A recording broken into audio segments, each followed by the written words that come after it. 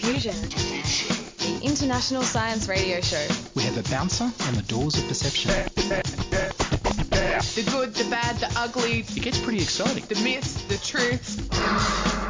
Toxicology. Astroseismology. Magnetism. The dark side. Genetically engineered potatoes. Planetoid. Planetoid. I love that word.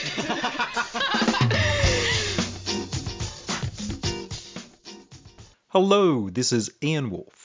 Due to technical problems, this week's show on Savanosaurus won't be broadcast until next week.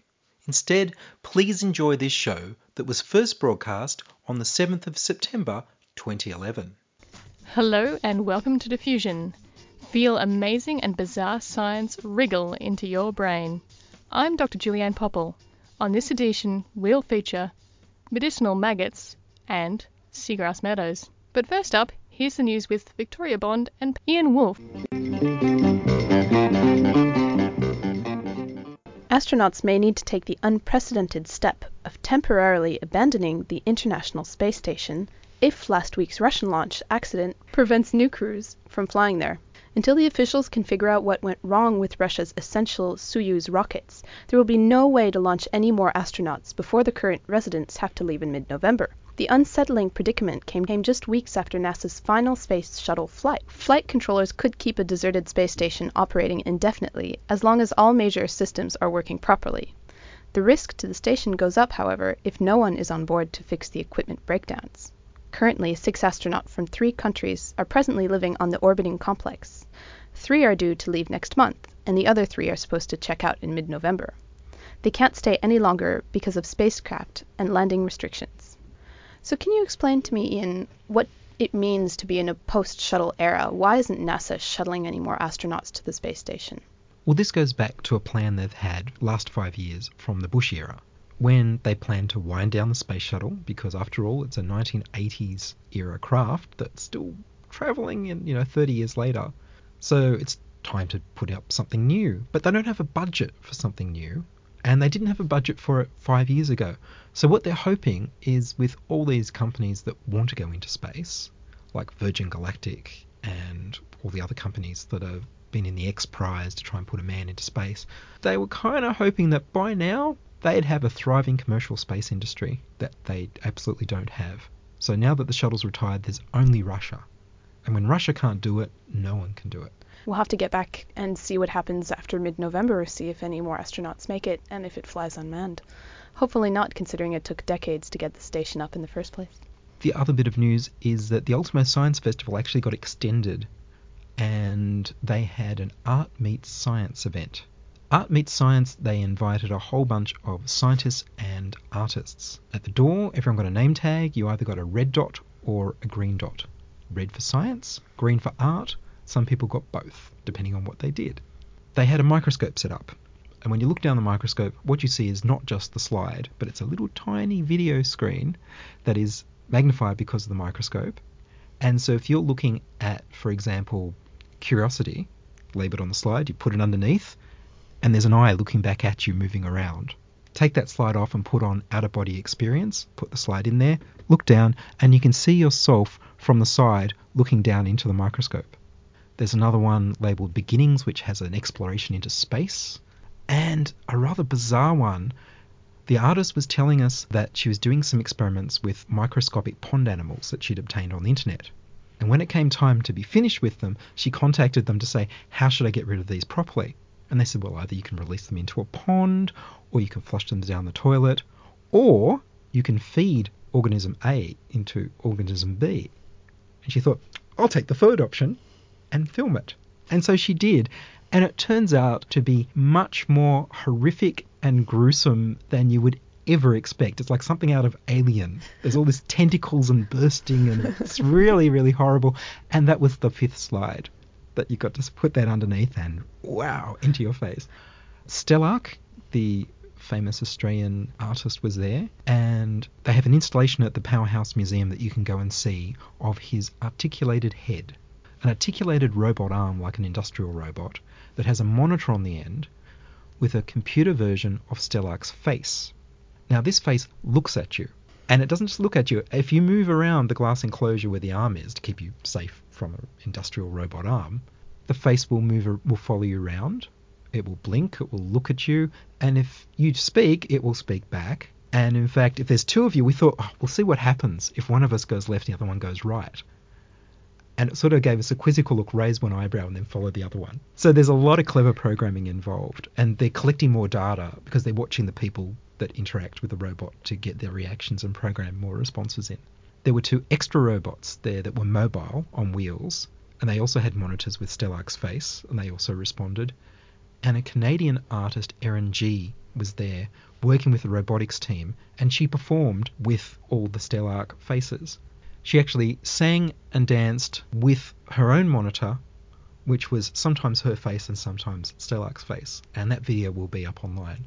While she was doing that, the real-life Stelarc was videoing the whole thing. They also had a woman there who's a photographer using a very old large format camera. So it's a film camera, and it's sort of like an A4 sized piece of film. So to make prints, it's just straight contact.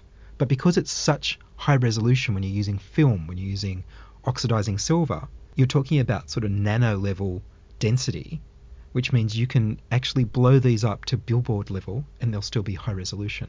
And she's photographing all the odd and interesting gadgets in the Powerhouse Museum, and they're beautiful photographs. And the last thing they did was they had a speed meeting. They had all the people with red dots, the scientists, sitting on one side of a long table, and the people with green dots on the other side, the artists. If you had both dots, then you got to choose which you wanted to be, and you had a short conversation with each person and then moved on to the next and the next and the next. So how'd you go, Ian? Did sparks fly? It was a very interesting night.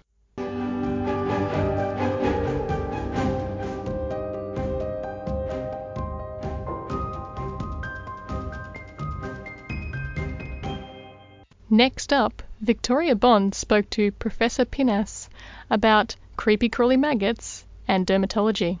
Well, my name is Pablo Fernández Peñas. I'm an associate professor at Sydney Uni and in dermatology and head of the Department of Dermatology at Westmead Hospital. Can you tell me a little bit more about the use of maggots in dermatology? We have the unusual experience in dermatology that some patients that they develop skin cancers and tumors, if they're neglected, sometimes fly, they put their eggs and then they're maggots. And we've seen, this is all experience, that the maggots will destroy all the tumoral tissue, will kill all this, destroy, clean the ulcers quite well, clean the area quite well, and never get into the living tissue. So that was a good finding, and what some groups decided to explore is because cleaning an ulcer from all the necrotic tissue is quite important, and we usually have been using what is surgical debridement, so we take a blade, clean the ulcer, and try that the ulcer is healing. On the other hand, maggots, they're quite good. They only go to the necrotic tissue, they're not ever going to touch the living tissue, and could do the job for us. So there's a few groups that have been exploring this technique, and now it's available here, and we have used that in our patients. So the maggots would actually be beneficial to the healing process of these ulcers? Mainly, we know that in ulcers, in cutaneous ulcers, the presence of necrotic tissue or high amounts of fibrin is going to slow down the healing process. So we need to take it out. We could do chemical debridement, we could do surgical debridement, or we could use maggots that are going to do the job for us. And one big advantage to compare to the surgical, that is painless. And is that because they're very precise or slow about it? Why? Yeah, mainly because they're very precise. They only eat what they need to eat and they don't touch anything else. It's quite interesting. And do you think you could just explain a little bit why the fibrin is there in these ulcers? Yeah, when you've got an ulcer, all the fluid and the proteins that we've got in our body, mainly our body is 70% water, so the water is going to drain. The fibrin that is in the blood is just to contain that the blood and the water is not getting out if we've got a wound. That's the role for the epidermis, but if we've got a wound, it's that the epidermis is gone. So this is the second line of defense. So the fibrin is trying to contain all the fluids inside the body and trying to create a membrane that is not as good as the epidermis to avoid products or bacteria, microorganisms, substances going into the body. So it's a type of temporary protection for the body while the healing process takes place. So we've got this fibrin that could be good if you're in the outback, but we know that in the long term it slows down the healing process. Okay. And is this something we could expect to see in the future much more? I mean, going to the GP and prescribing maggots? I think that's going to be quite difficult because the technique to use is a little bit complex yet. And because of probably the fear for many patients to see crawling larvae on your skin. So I don't think it's going to be that popular, but some patients, they really appreciate that it's a useful tool in the right hands. And most of all, painless. Yeah, painless. That is compared to the surgical things. It's true that there's a good dressings, and some dressings they could do a part of the job, but when the dressing is not doing, maggots is for sure a good answer for this question. Professor, thank you very much. You're welcome. So Julianne, as our resident entomologist, I thought you might have appreciated that. Oh, I thought it was great. I love maggots, and you know, the term is biotherapy when they use it to clean wounds and things. So yeah, I was wondering that, what makes a maggot medical grade? Well, it has to be a species that feeds purely on dead flesh. There are other species that will feed preferentially on living flesh, and obviously you don't want those in your body. So I can't remember which particular species they use in medicine, but I know it's one that definitely only feeds on dead flesh, and they culture it within the hospital, so under very sterile conditions. See, I was feeling kind of warm and fuzzy towards maggots and their helpful attitude, but now that I know that there's flesh-eating maggots, I'm much less into the idea of putting them on my skin. Well, these ones are great because, I mean, from what I understand, you don't actually feel them when they're actually feeding on the flesh. You don't really feel them. What patients have commented on in the past is that you can feel them if they crawl out of the wound across your skin, then you feel it, and that can be unpleasant just because it, tickles. But they actually put some gauze around the wound to stop that from happening, so the maggot crawls out, they'll remove it. But in terms of ones that feed on living flesh, that's mostly a problem for sheep and livestock. Very rarely, unfortunately, you'll see cases in nursing homes where elderly people will have infections or infestations of maggots, but that's very rare, fortunately. And from what I understand, I mean, this is hardly a new technology. People have been putting maggots on wounds for millennia. Yeah, and actually there's a great story. Have you heard the story about the Stinson plane crash in southeast Queensland? There was I can't remember exactly when it happened, but I think it was in the 40s or the 50s. A light plane crashed in the Lamington National Park area. One of the guys had a nasty wound to his leg. He managed to crawl out of the plane, get into the forest. His friend went looking for water, but he had this nasty wound, and the only reason he actually survived and didn't die from gangrene in his wound was because maggots came and ate the dead and rotting tissue, and his friend came back with water and they both survived, and for him because of maggots. And it was the same time period as well, World War II, that they would bring maggots to the soldiers to prevent gangrene. It was exactly the same reason. One way to really sell maggots to people in terms of a biotherapy is to look at the alternative, which is a very harsh metal scrubbing brush, which I heard is very painful. So, painless but psychologically a little bit creepy crawly. I'd take that any day over painful scrubbing brush. And that was Victoria Bond speaking to Professor Pinas of the Dermatology Department at Sydney University. You're listening to Diffusion Science Radio. We're brought to you across Australia on the Community Radio Network and over the internet on www.diffusionradio.com. Meadows under the sea feed the world and clean the air. Dr. Peter Macready is a marine ecologist in the School of the Environment in the Faculty of Science at the University of Technology, Sydney. Dr. Macready has been nominated for the 2011 Eureka Prize awarded each year by the Australian Museum for his research into the role of seagrass. Ian Wolfe began by asking him, what are seagrasses? Seagrasses are a flowering plant. If I were to describe seagrass and what most people have encountered, it would be something much like the grass you'd see on a football field, but it's underwater and it grows in the shallow coastal margins along our Australian coast, so that interface between land and sea, and it occurs right around the Australian coast. In fact, it occurs on every continent around the world except Antarctica. What role does the seagrass have in the marine ecology? Well, we've typically known as these systems, or the most well regarded for their provision of nursery grounds for juvenile fish. So they give these fish food, shelter, protection from predators. Now we estimate that they support around 50% of the world's fisheries. And now many of these fisheries are in developing nations, so we're talking about valuable nutrition for about 3.5 billion people. but they also have a number of other roles. They stabilise our shoreline and prevent coastal erosion. They play an important role in cycling nutrients. It's been estimated that they're worth around $1.8 trillion a year globally in terms of their nutrient cycling value. And they give a lot of important habitat to iconic species, dugongs, turtles, swans and so forth. And what we've recently learnt is something that is totally profound and perhaps their most important ecosystem service of all, and that is that they are one of the most powerful carbon sinks on the planet. So they have an amazing ability to capture and store carbon. And just how much more carbon do they store than, say, rainforests? They don't have as much area as rainforests, but they are 30 times more powerful at capturing and storing carbon. That's what's really unique about them. The other thing that separates seagrasses from terrestrial forests is that they store carbon for really long periods of time. Okay, so terrestrial forests typically store carbon for decades, maybe a century at most. But we've recently found that the seagrasses store carbon for thousands of years. So when you say they store them for thousands of years, does that mean that when they die, they stay on the bottom of the ocean and they don't rot very fast? Yeah, well, I guess in terrestrial forests, there's much more turnover of the carbon, and the carbon is held within the actual wood itself. Whereas with the seagrasses, a lot of the material gets put in roots and rhizomes and the plant material itself and little particulate matter that gets stored in the sediments. And a lot of that isn't very digestible for the microbes that might otherwise push it back out into the atmosphere.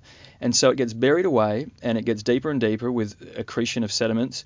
And actually in Botany Bay, the site of European settlement here, we've taken cores around 4 metres deep. And at that depth, we're talking about sediments that are about 6,000 years old. And we're still finding seagrasses with carbon signatures from seagrasses. So we know that they're storing for thousands of years. That's what we found here in Australia, and it's also been shown throughout Europe as well. This is the case.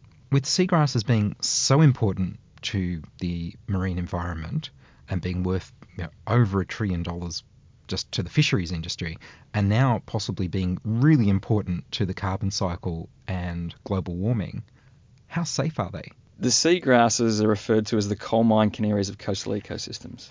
When something bad is happening in the marine environment, they're extremely sensitive and they're usually the first to disappear. We've lost probably at least 30%, some people believe 50% of the world's seagrasses. And because they sit at that interface between land and sea where a lot of the human activities take place, they really cop a pounding. And we often only learn of the importance of seagrasses when it's been lost. I mean, we've seen it happen around the world where a local fishery will collapse and then they draw that link between the loss of the local seagrass meadow perhaps a couple of years earlier. So they are desperately needing protection, and it's a dollars game, really. I mean, when we're dealing with the government and we're dealing with industry, it's a case of we're constantly urbanising our coast. We're constantly putting in new infrastructure. I mean, you look around Sydney and there's very little areas of water that have the natural environment, the environment they've always had. There's a lot of rock walls, there's a lot of barriers, there's a lot of strange sort of artificial structures, and seagrasses now struggle to grow in those environments. And not just that, with nutrients going into the surface waters can create algal blooms. We see more and more ports being put in that involves dredging, and so the seagrasses often die off from lack of light. And so one of my goals really is to translate how important seagrasses are in dollar terms. And that's an important thing in terms of getting resource managers to invest in their protection. And so in the case of, for example, carbon capture and storage, my colleagues and I estimate that their Australian seagrasses are worth around $45 billion a year in terms of carbon capture and storage. And that's based on Julia Gillard's, the Labor government's $23 a tonne price. Are the policymakers likely to try and increase the amount of seagrasses? Is that a useful thing to do, or is that going to mess things up further? First and foremost, it's about protecting what we've got. And then I think secondly, we can look at replanting seagrass from where it's been lost. And what I'd like to see is industry investing in rehabilitation of seagrass meadows. I mean, it's quite expensive to do, but if these companies want to offset their emissions, then perhaps they can invest, much the same as we've just had this carbon farming initiative introduced, got passed through the Senate last week actually. And so this is about replanting trees in Australian landscapes, often which have been converted to farmlands for agriculture. And so replanting seagrass from where it's been lost and looking after what we've got. And I think what's also really important to understand is that seagrass sit often on a tipping point between being a source of carbon, that is, they emit more carbon than they take in, and being a sink of carbon, so they take more carbon in than they let out. So it's this, I guess it comes back to photosynthesis and respiration. It's this balance between having those two in the right amount to make sure that there's a lot of carbon capture and storage. And you've been nominated for the 2011 Eureka Award prizes. The university nominated me for the Young Early Career Researcher Award. And then I got this call from the Australian Museum saying, congratulations, we've selected you for the People's Choice Award. I didn't really realise what I was getting myself into initially, but the promotion has just been fantastic. So this is my opportunity. I've learnt to promote the importance of seagrasses, the need for their conservation. We're here to use seagrasses to help reset our planet's thermostat. So, we're hearing a lot these days about reducing carbon emissions, but it's about those emissions that are floating around our atmosphere now and will continue to do so for another 100 years. What are we going to do with those emissions? And so this is about using, a lot of people refer to it as biosequestration. It's removing atmospheric carbon and locking it away over long periods of time. Can you tell me something about Seagrass Inc.? Yeah, Seagrass Inc. established at UTS back in 2010. This was something that Peter Ralph and I and a couple of other people from the commercial group at UTS put together. And we sort of looked around and thought, this is a one-stop shop for great seagrass research. We've got some amazing expertise. We've got some of the gods of the seagrass world here at UTS. So let's put together Seagrass Inc. And I'm hoping that in the future it'll be a group that industry will go to when they're looking to perhaps invest in seagrass offsetting programs. It'll be a group that government will turn to perhaps when they need strategic advice or they need monitoring. So it's a brand name that we can use to put together all the seagrass expertise we have at UTS. So during my PhD, I was wanting to look at the effects of seagrass habitat fragmentation on fish populations. Now, I wanted to do this as realistically as possible. So I wanted to fragment seagrass on realistic scales. Now, I didn't want to touch the natural seagrass in Port Phillip Bay. It had already copped quite a pounding. I mean, over the years, it had been bulldozed from right up and down the east coast in my childhood years because people didn't like the feel of it underneath their feet. And so I used artificial seagrass and I based some experiments on natural fragmentation in the real environment. Now, artificial seagrass is basically green Christmas ribbon tied to steel mesh. Now, to do this on realistic scales, the seagrass had to have a density of 3,520 leaves per metre squared, so really dense stuff. That green ribbon has to be hand-tied to steel mesh. And all in all, I needed to hand-tie over 250 kilometres of green ribbon to steel mesh. That's a distance from Sydney to Canberra. And so we had this really great community project. We got in touch with a group called Ability Works Australia, employs people with mental and physical handicaps.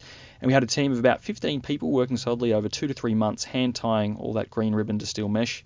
And that artificial seagrass has been used in half a dozen or so major experiments and has been published in the peer-reviewed literature and worldwide.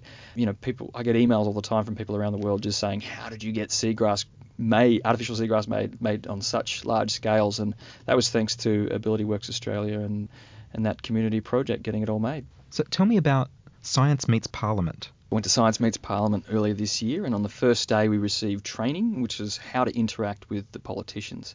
And then on the second day we were assigned with politicians. And the take-home message I got on that first day of training is that you've got 8 seconds to grab the attention of a politician, otherwise you've lost them. And so in my case, I was meeting Minister Martin Ferguson, who is a Cabinet Minister for Tourism, Trade and the Environment. I approached him first off and said, I can help you save $9 billion. Now, the reason why is that around the world we're approaching a global peak in the number of offshore petroleum structures that are due for decommissioning. These things are absolutely huge. They have footprints the size of football fields. They stand as high as the Eiffel Tower. They weigh more than 10,000 family cars. They're absolutely gigantic. And in the next 5 to 10 years, about 85% of the world's offshore petroleum rigs are about to reach the end of their production life.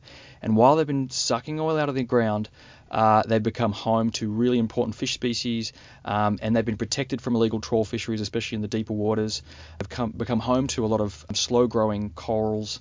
And in the Gulf of California, they found that if you rip out one of these rigs, it was equivalent to removing about 70 acres of natural habitat. And so for 10 years there was this bill that they were trying to push through Parliament, industry was trying to push through to convert rigs in artificial reefs. Now they can save a lot of money by doing so. A typical rig might cost $200 million to decommission. You save about half that if you convert it into an artificial reef. And so industry had been pushing this for so long, and eventually it was actually some research scientists that produced a number of papers which actually said this could be beneficial for the environment. So despite this public view of we're dumping rubbish in the deep sea, they found that it was actually really good for the Californian conservation efforts.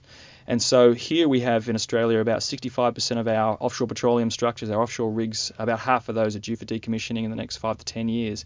And so grabbing Minister Ferguson's attention was by letting him know the potential cost savings here and the need for research into converting these into artificial reefs. So we need to understand the risks as well as the benefits. We know the benefits, they're quite clear. Amazing money savings and potential value to conservation and rehabilitation. But there's a lot of risks here too. We could spread invasive species. These rigs could disintegrate materials that could end up through the food chain and so forth. Good luck with the Eureka Prizes. Thank you. Peter McCready, thank you very much. Thank you, Anne. That was marine ecologist Dr. Peter McCready, Chancellor's Postdoctoral Research Fellow in the School of the Environment at the University of Technology, Sydney, and nominee for the 2011 Eureka Prizes for his work on seagrasses. And that's all from this time on Diffusion. Send email to science@diffusionradio.com. That's science@diffusionradio.com. And tell us your thoughts, feelings and stories. Subscribe to our podcast on the Diffusion website, www.diffusionradio.com. That's www.diffusionradio.com. Contributing to the program were Victoria Bond and Ian Wolfe. Diffusion has been produced by Ian Wolfe in Sydney. Diffusion is broadcast nationally via the Community Radio Network. I'm Dr. Julianne Popple. Join us inside your audio device of choice for more science wandering next week on Diffusion Science Radio.